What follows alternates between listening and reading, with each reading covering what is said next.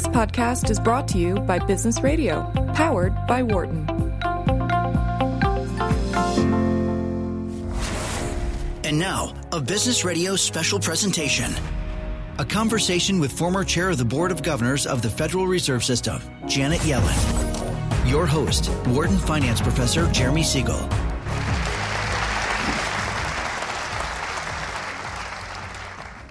Thank you, Janet, for joining us today.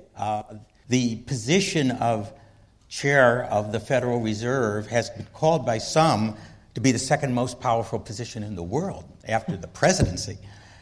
You had the security, the financial markets would glom onto every word you said. I mean, even the tone that you used was that, is that bullish? Is that bearish? Everything. There must be a little bit of relief stepping down from that level of scrutiny, but is there a little bit of missing the spotlight also? And what do you plan to do in your future? Well, thanks for that question. Let me say that serving as chair of the Fed and before that in other senior posts was an honor and a privilege. And it was a job I loved. I very much enjoyed it, but as you said, there was a high degree of stress associated with it, and particularly on Wednesday, my successor will be hosting his first press conference following a two-day meeting that starts tomorrow, and walking into a press conference, and there is considerable stress associated with being prepared for that, knowing that you need to properly communicate the main message that comes out of the FOMC meeting and knowing that markets hang on your every word.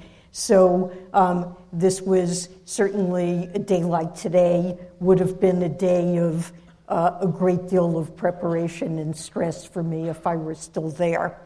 But it's a wonderful job and I think a privilege to serve with a terrific group of people doing work that's tremendously important. What do you think are the toughest problems he and the whole Federal Reserve, FOMC, will face in the next 4 years? So I think the current state of the economy is highly favorable. We've come out of we've been in a period of recovery from a very deep financial crisis, but we've gotten to the point where the unemployment rate is 4.1%. This is about the lowest in 17 years. Other measures of the labor market also suggest that the labor market is going strong. I suppose one could point to a few indicators like prime-age labor force participation or the extent of part-time work that's involuntary that suggest a bit more labor market slack.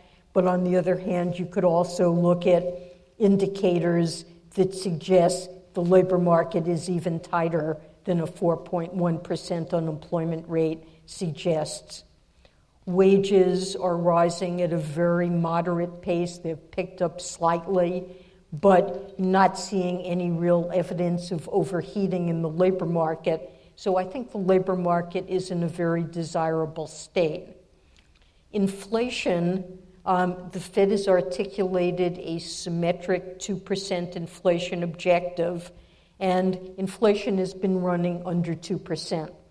1.7% over the last 12 months, abstracting from food and energy, a little lower, 1.5%.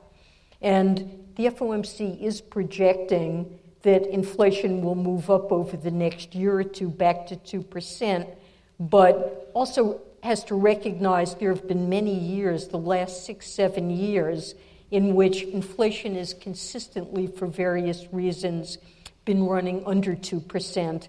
And it's important to make sure that inflation does move back up to the Fed's 2% objective. And one reason it's important is that a low level of inflation tends to foster very low levels of interest rates.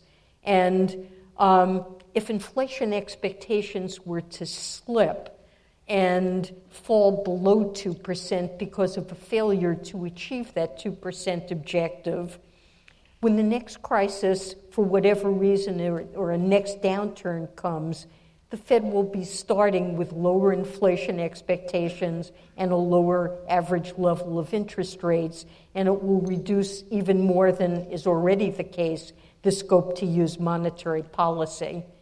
So what's the Fed's job at this point? It is to foster the attainment of both objectives that it has, namely maximum employment and also 2% inflation, or its interpretation of price stability. So I would say there are two risks in doing that on both sides. One is the economy is growing at probably an above-trend pace right now. And we had 300,000 jobs last month, and that was unusual. We're running very close to 200,000. That's right. And isn't just the population only providing, 70, 80,000?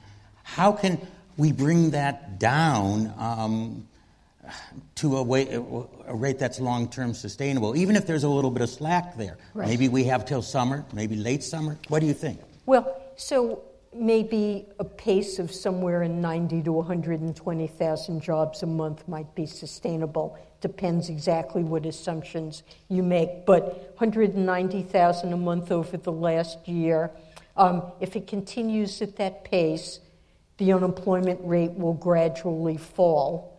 Now, I still would not expect to see some dramatic pickup in inflation, but nevertheless, we might see inflation eventually Is that rise. when the Fed has to pull to get that down to the 90 to 120? Would that be what you think has to be done then under those conditions? Well, I think the Fed should and has been gradually raising rates to try to stabilize the labor market, in a way, bring down the pace of job growth to a sustainable level, to avoid the economy overheating.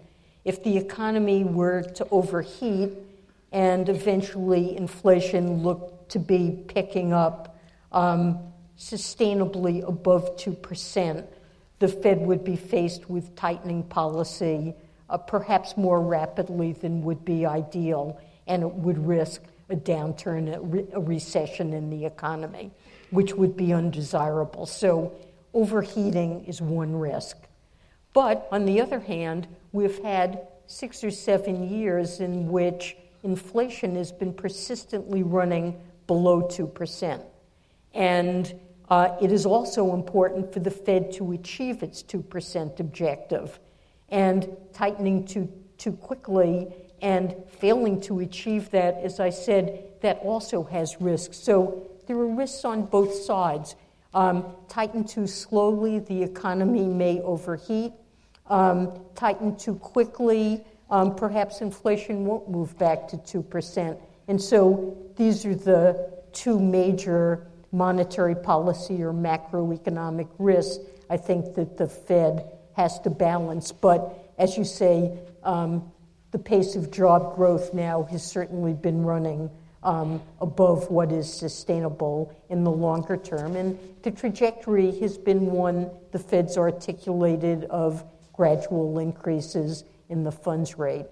I would say another challenge the Fed faces pertains to financial stability, which is the Fed needs to carefully monitor the financial system to make sure that the seeds of a future financial crisis are not building.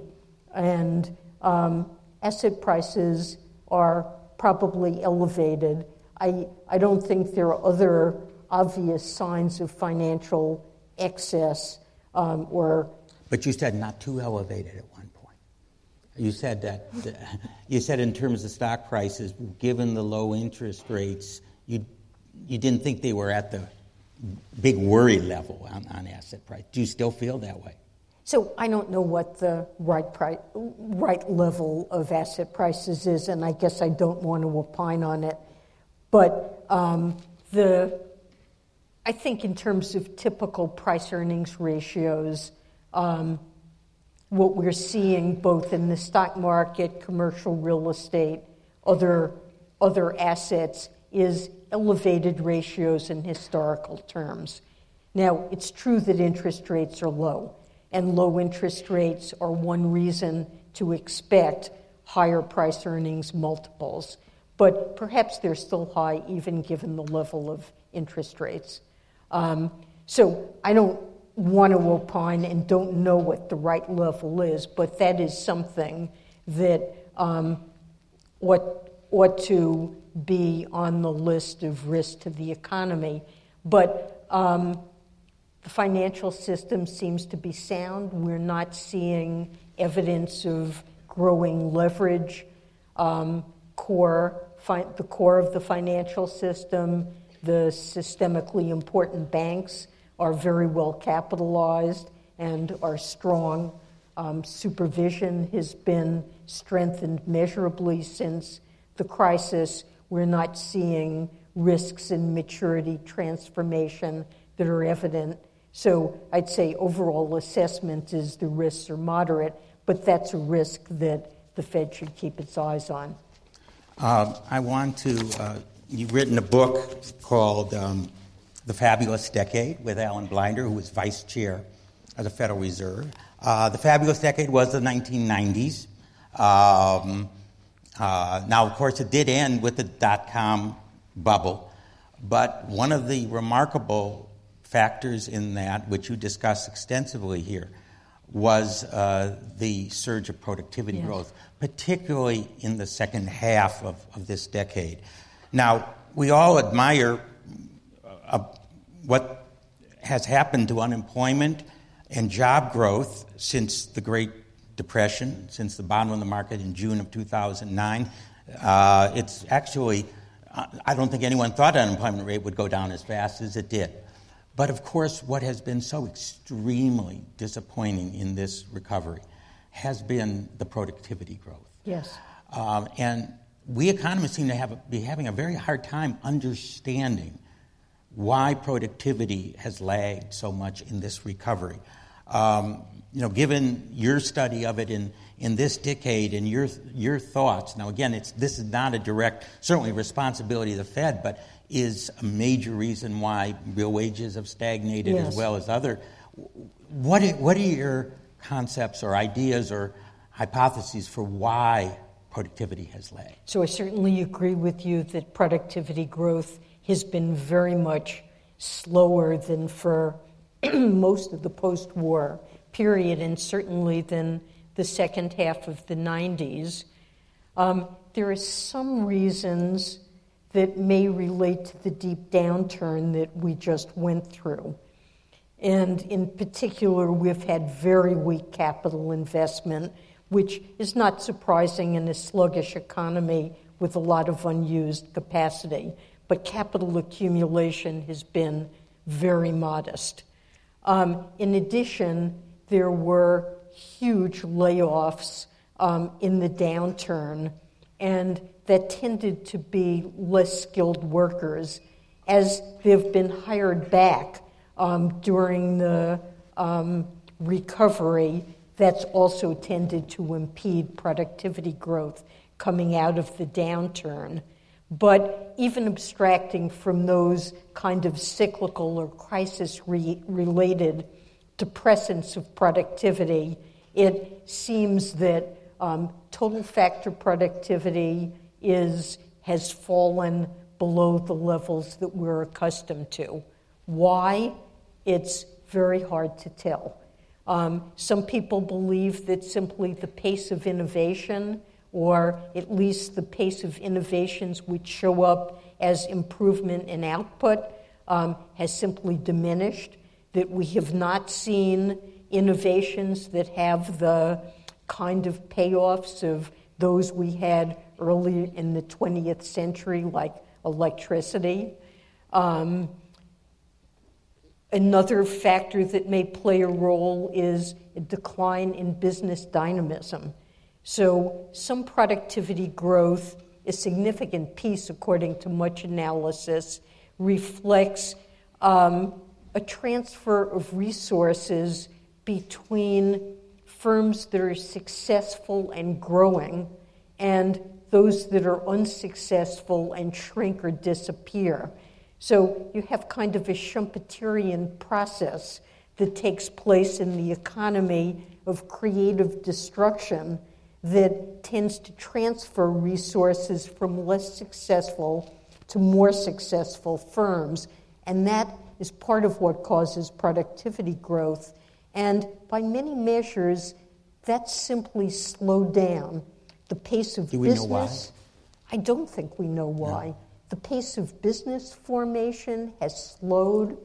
Now, importantly, the slowdown in productivity looks to be something that had begun before the financial crisis. The other fact about it is it's not just confined to the U.S. It looks to be global, and that suggests something structural and not just crisis-related. People point to mismeasurement, and I think there is mismeasurement of prices that could mean that output growth is really properly measured would be higher than we're measuring. But to explain a productivity slowdown, you would have to argue that mismeasurement has gotten much worse. And I've not seen anyone convincingly make that case. Robert Gordon of Northwestern University has written this very well-known book, The Rise and Fall of American Growth, and he talks, he could be described as a productivity pessimist going forward. There are others. Joel Mocher is actually in economics and history, also at Northwestern, is much more of an optimist. Ben Bernanke, a number of years ago, and he was giving one of his graduation speeches, and he said he thought we would come out of this so-called funk of productivity. Are you a productivity optimist or pessimist? I don't have a good reason to believe that the future will be different. I admit that I don't really know why productivity growth has slowed, but it's now been a substantial period of time. And I don't believe there's a sound reason to project that it will pick up. Of course, it could pick up, and we can hope it would pick up, but I don't see a sound reason to project that that would happen. So in the projections that I would write down, I would assume that, probably we would see somewhat better productivity growth than we saw for many years after the financial crisis, but that it would not pick up to the historical average of earlier. Right. On the productivity side, I'd like to read I do want to mention, just maybe after my question here, we do have microphones that any of you can think of questions for Ms. Yellen. We want to entertain your questions also. I want to read you something that I found very interesting in the book over here, and it's called Lessons of the 1990s. Having briefly extolled certain rules we've learned, we hasten to add that the fabulous decade also seems to have resurrected an idea that most economists had thought had died in the 1970s. Our lesson 4 is it now appears that fine-tuning the economy is at least possible.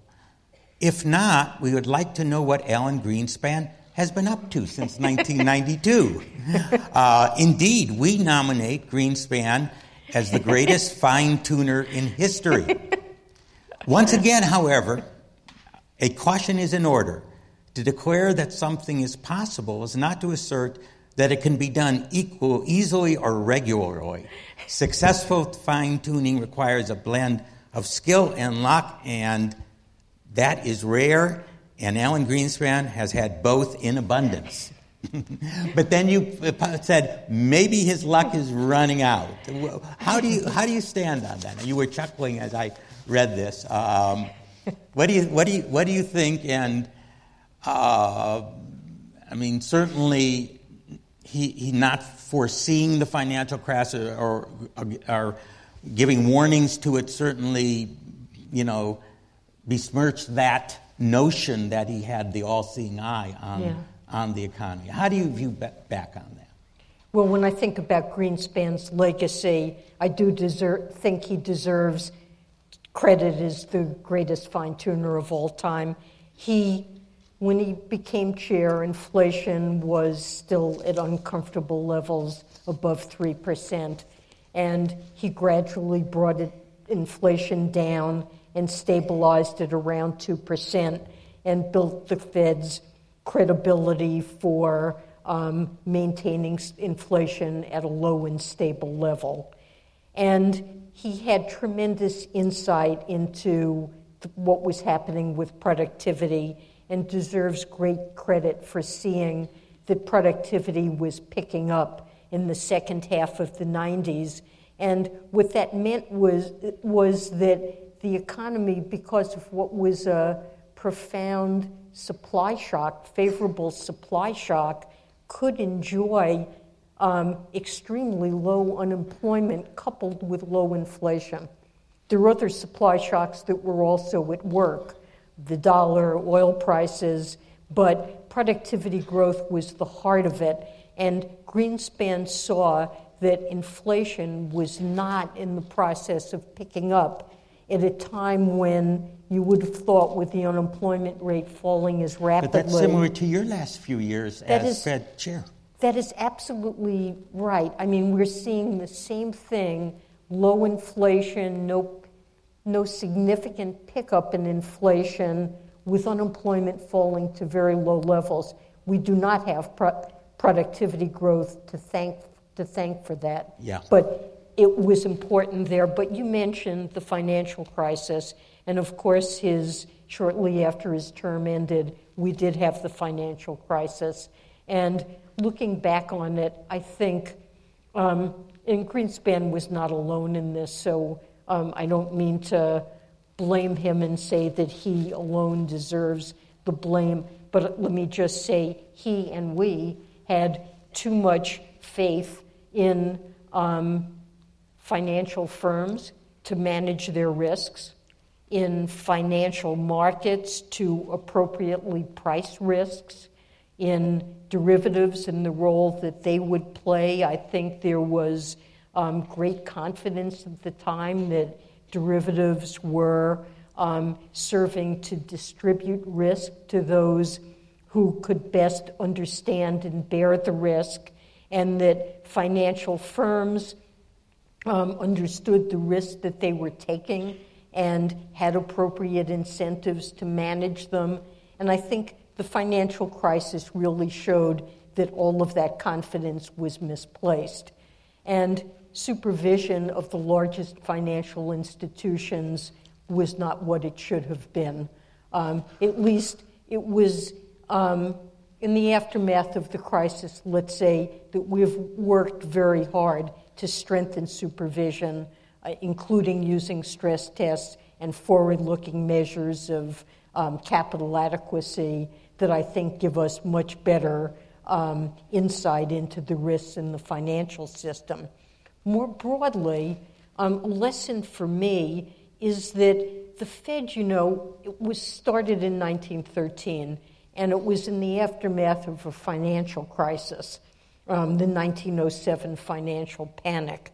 And there had been a run on several banks, and a bunch of private bankers at the time, led by J.P. Morgan, got together, saw that there could be a collapse of the banking system if they allowed panic to spread, and depositors were beginning to line up outside banks, scared that their banks were going to fail, and they made a decision to support a number of banks to stem the panic.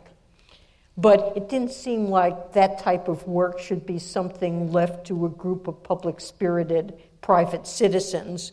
So that was really the motivation for the founding of the Federal Reserve in 1913. And whenever there's been a financial panic, the Fed is always there to supply liquidity and serve as a lender of last resort. But the Federal Reserve, although it's always played a key role in every financial panic, has never really had until recently, a broad-based program to monitor the entire financial system for emerging threats. And many of the threats in our recent financial crisis came from outside the core banking system, from the so-called shadow banking system, from investment banks, money market firms, the securitization markets, the mortgage market, and there was no broad program of financial stability that was directed at identifying those threats.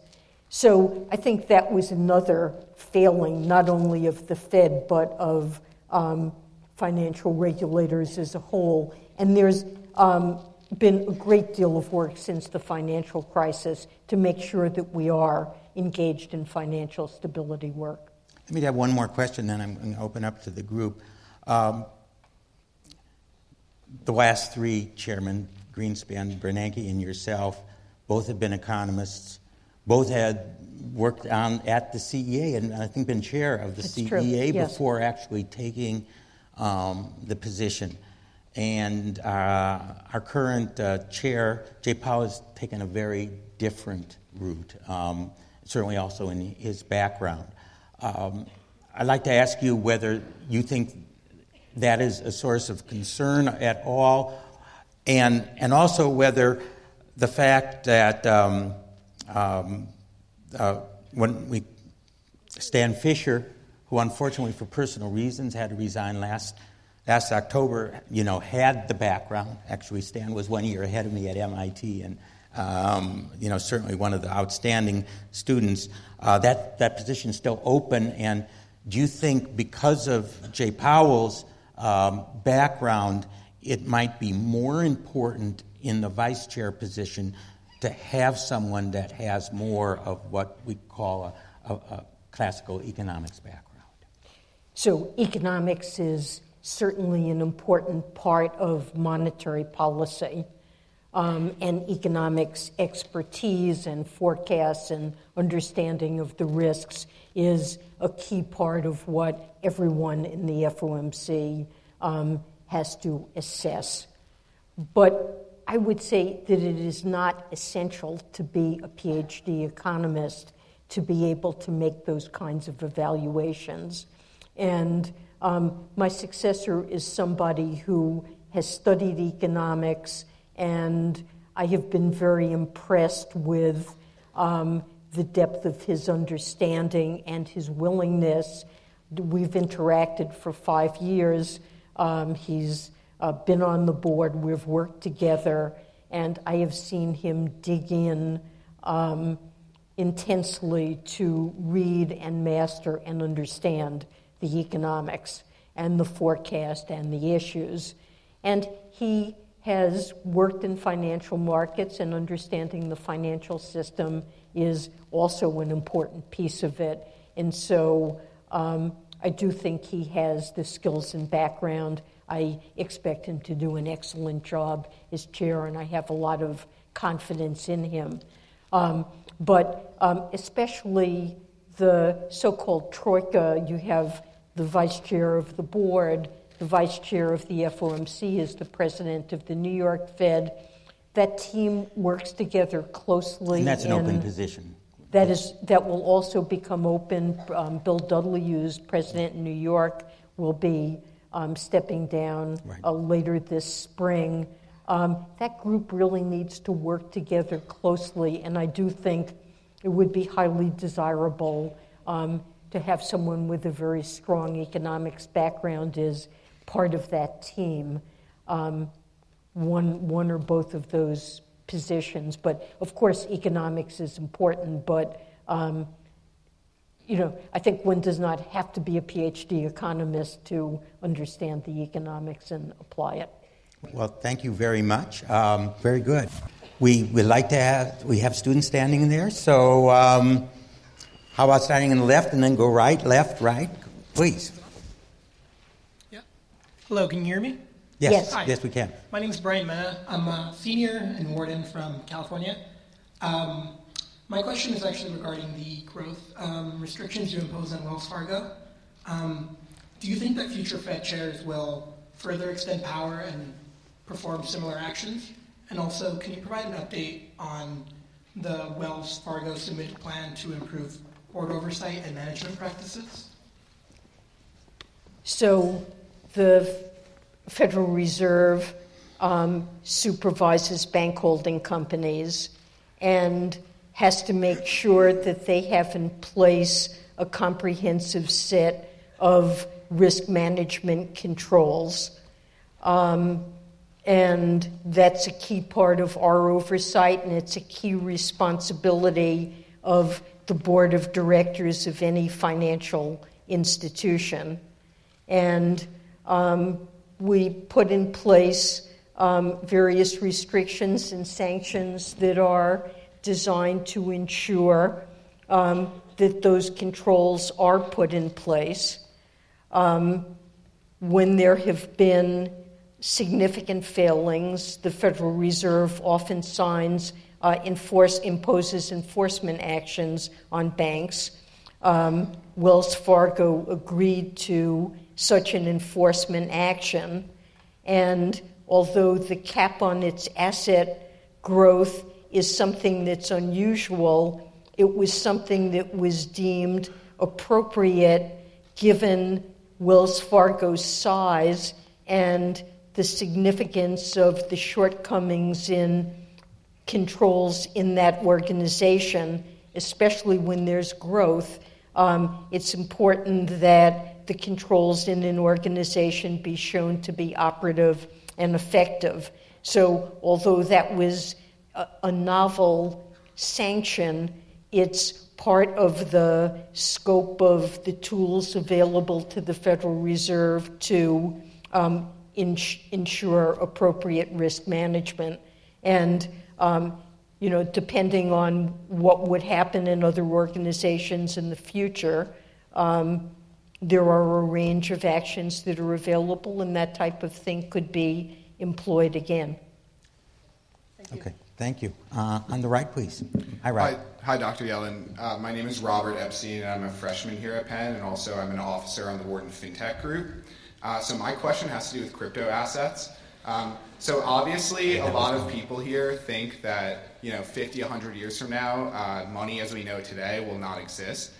Does the Federal Reserve plan in the near future to, take a lead on this and create sort of an American cryptocurrency, or are there no plans in place?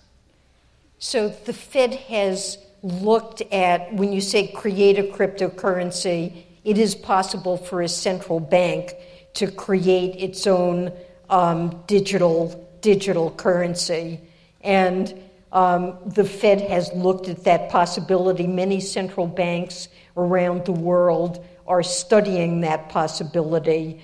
I think the Bank of Sweden has gone further than any other central bank I'm aware of in showing an interest in possibly adopting it. I think the general view in the Central Banking Committee is that this is something we should be very cautious about.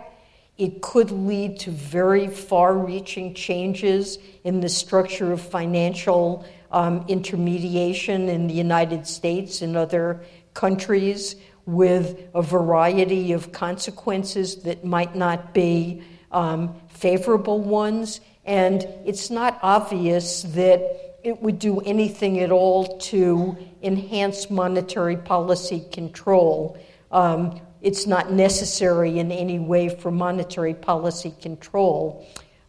We've long thought that the use of cash would diminish over time. That's actually not been shown to be the case. U.S. dollar currency is alive and well, and demand for it has been growing at a rapid rate.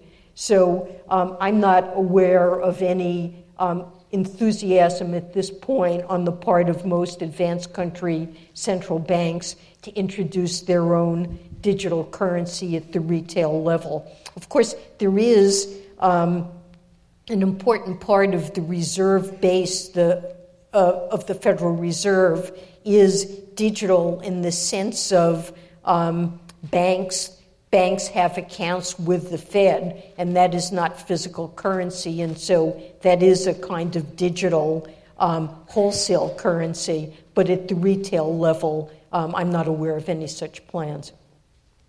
Thank you. On the left. Sure. Hello. Thank you, Dr. Yellen and Professor Siegel, for coming in. It's definitely an honor. My name is Harrison Beard. I'm a junior studying mathematical economics and statistics. And I just had a question regarding something earlier you said, that the economy is doing very well.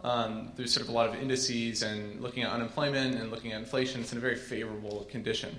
But, however, there's also a lot of press recently about how the economy may not be in a favorable position. Namely, there's a few indicators, for instance, like the Case-Shiller index is at a very high level. Notwithstanding the flash crash at the end of January, volatility is very low, which is a potential concern. And, we're approaching the end of the credit cycle, as people are saying. And as we talked about earlier, price earnings multiples are pretty high as well. And one particular thing that I want to ask you is that the Fed is wanting to taper the balance sheet of a lot of our long-term Treasury bonds as well as mortgage-backed securities, and a lot of people are saying that this could potentially cause a market crash because, at least what I've read, every time the Fed has tapered the balance sheet in the past, it's led to a recession. So I want to hear what your insight or what your view on that would be. Do you think the tapering of the balance sheet in the coming years is likely to lead to a recession? So the Fed long ago announced that it would, after normalization of the level of short-term interest rates was well underway, it would begin a gradual and predictable process of slowly whittling down its balance sheet toward more normal levels. And then over time, we announced further details about how we would do that. And finally, last fall, we actually set the process in motion. And by the time it began, it was very well understood. There are no asset sales involved. What the Fed is doing is, rather than when it receives principal payments on Treasury securities or mortgage-backed securities, it had been fully reinvesting those proceeds to keep its holdings constant. It announced that, subject to some caps, it would begin to redeem some of the principal, and the caps have been ramping up at a very gradual pace. So the market is fully informed about how this will go. I don't believe that my colleagues will be reconsidering how this will work anytime soon. The idea is that once this process was triggered, it would be put on autopilot. In fact, the FOMC statement in January said absolutely nothing about the balance sheet because this process is underway. It is not something that my colleagues plan to adjust, to consider at every meeting, to vary over time. That type of thing could give rise to volatility. So this is well understood by the markets. The Treasury piece of it is 100% predictable. Mortgage-backed security redemptions depend a bit on market conditions, but we've seen no market reaction to it. Now, we do think that purchasing those assets puts some downward pressure on long-term interest rates. So you would expect that gradually over time, as the balance sheet shrinks, there would be some upward pressure on term premia. But the process by which that will occur will be very gradual and over many years. And the other aspect of it is that the shrinkage of the Fed's balance sheet is likely to be substantially less than the initial purchase of assets. So before the crisis, the Fed's balance sheet asset holdings were about $1 trillion. and that ramped up to $4.5 trillion. But in the meantime, the demand for currency has grown substantially, and for a variety of reasons, while the Fed hasn't decided on its ultimate operating framework, likely the shrinkage could take it somewhere in the $2 to $3 trillion range and not back to pre-crisis levels. Thank you. On the right here, please. Hey, Dr. Yellen, thanks for coming. Thank you. So over the last 12 years or so, through your term and through Bernanke's term as Fed chair, there have been a lot of changes made at the Fed, one of those being the degree of involvement that the Fed has in fiscal policy. So my question is, first of all, have you seen any other changes at the Fed during your tenure that you are particularly proud of and would like to highlight? And secondly, how do you expect the Fed will respond to new fiscal policies such as increased trade tariffs on industrial goods? And what can the Fed do to mitigate the risk and consequences of potential trade war? So there are a lot of pieces to that question. Let me start with the fiscal policy piece. You said that the Fed's role in fiscal policy had changed, and I'm not sure I agree with that. I'm not positive what you meant by that, but the Fed generally stays out of fiscal policy. Fiscal policy is the responsibility of Congress and the administration, and myself and my predecessor, we've tried to stay away from giving detailed advice on how to conduct fiscal policy. Maybe a few. The response that the Fed has had to fiscal policy, for instance, like with trade tariffs, it can lead to higher inflation, and obviously the Fed has to react to. So with trade policy,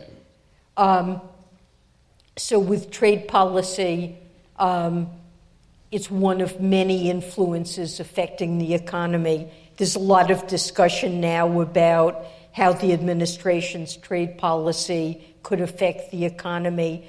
I think generally the tariffs that have been recently announced would have a tiny impact of the type you're suggesting on inflation.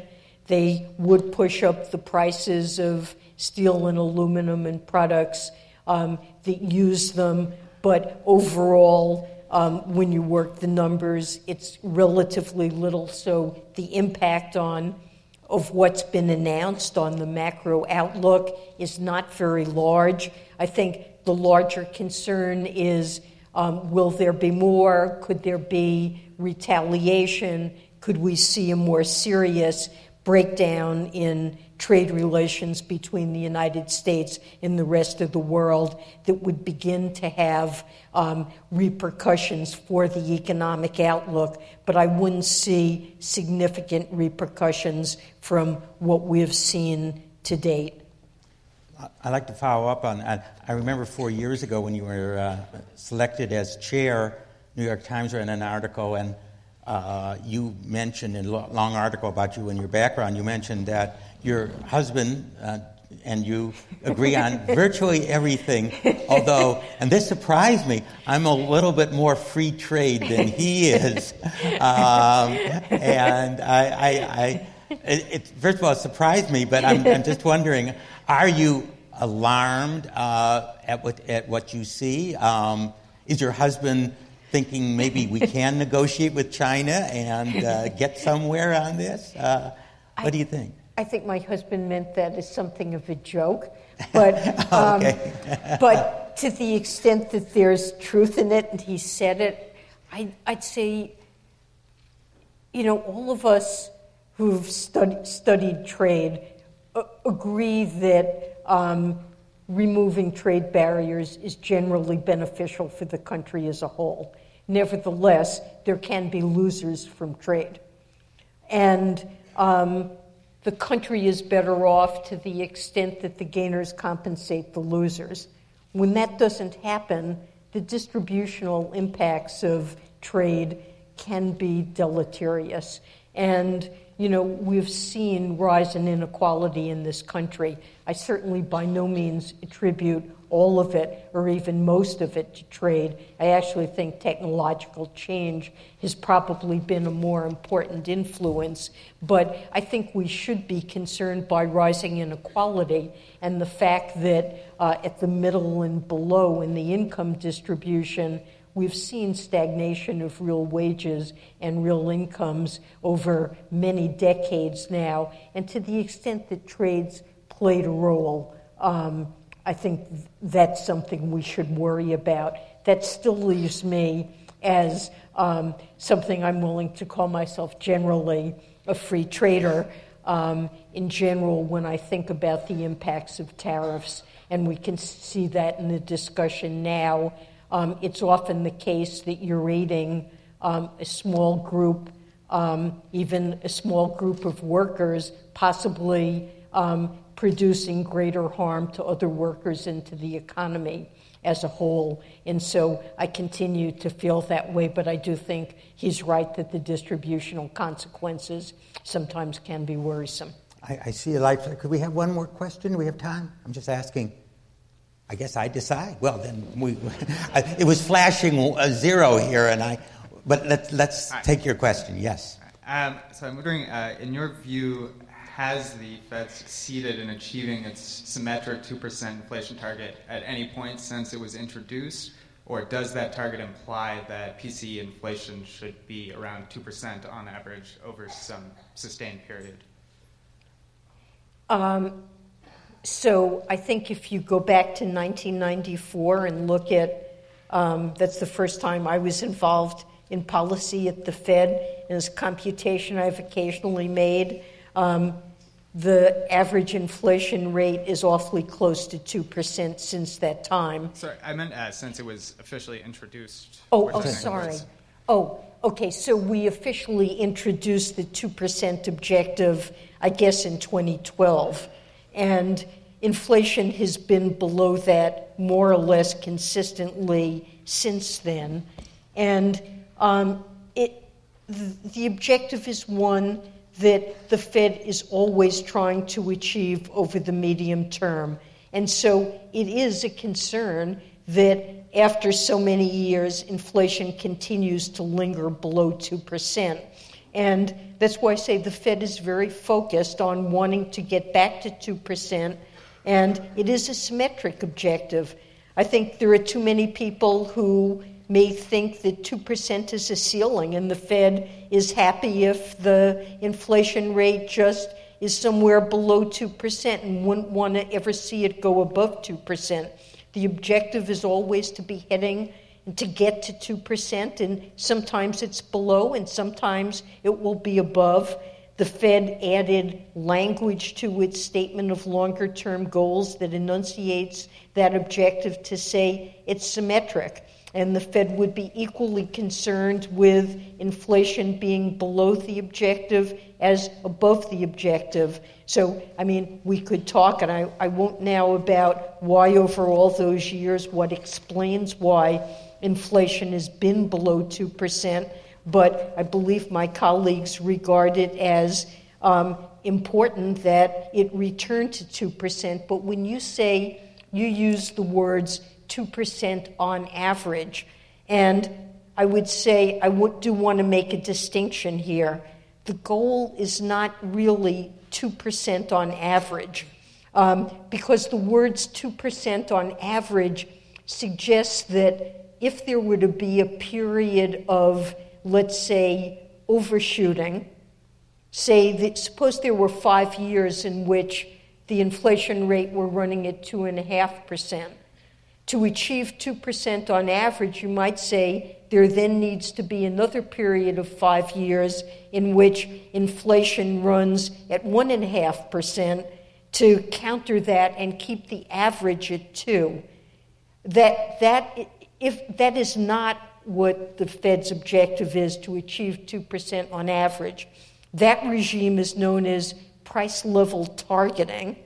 And it's another way in which the Fed could work. That's not what its adopted, there's quite a bit of discussion taking place now as to whether or not price level targeting would be a desirable, different regime. But I just want to emphasize that is not the regime the Fed is operating under. It's operating under a regime of wanting to always achieve 2%, but not to compensate in the future for past deviations either above or below. Thank you. Thank you. I thought I'd just end with, you're now at the Brookings Research Organization. You mentioned potentially research. You mentioned to me maybe a book. Possibly. And of course helping explain the positions of the Fed. Are these are great things to look forward to? How do you feel?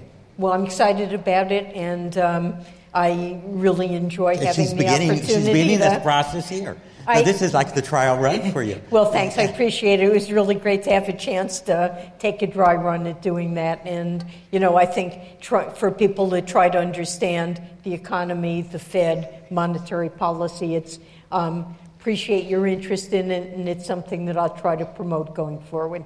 Thank you. Thank you, Mrs. Yellen. Thank you. For more insight from Business Radio, please visit businessradio.wharton.upenn.edu.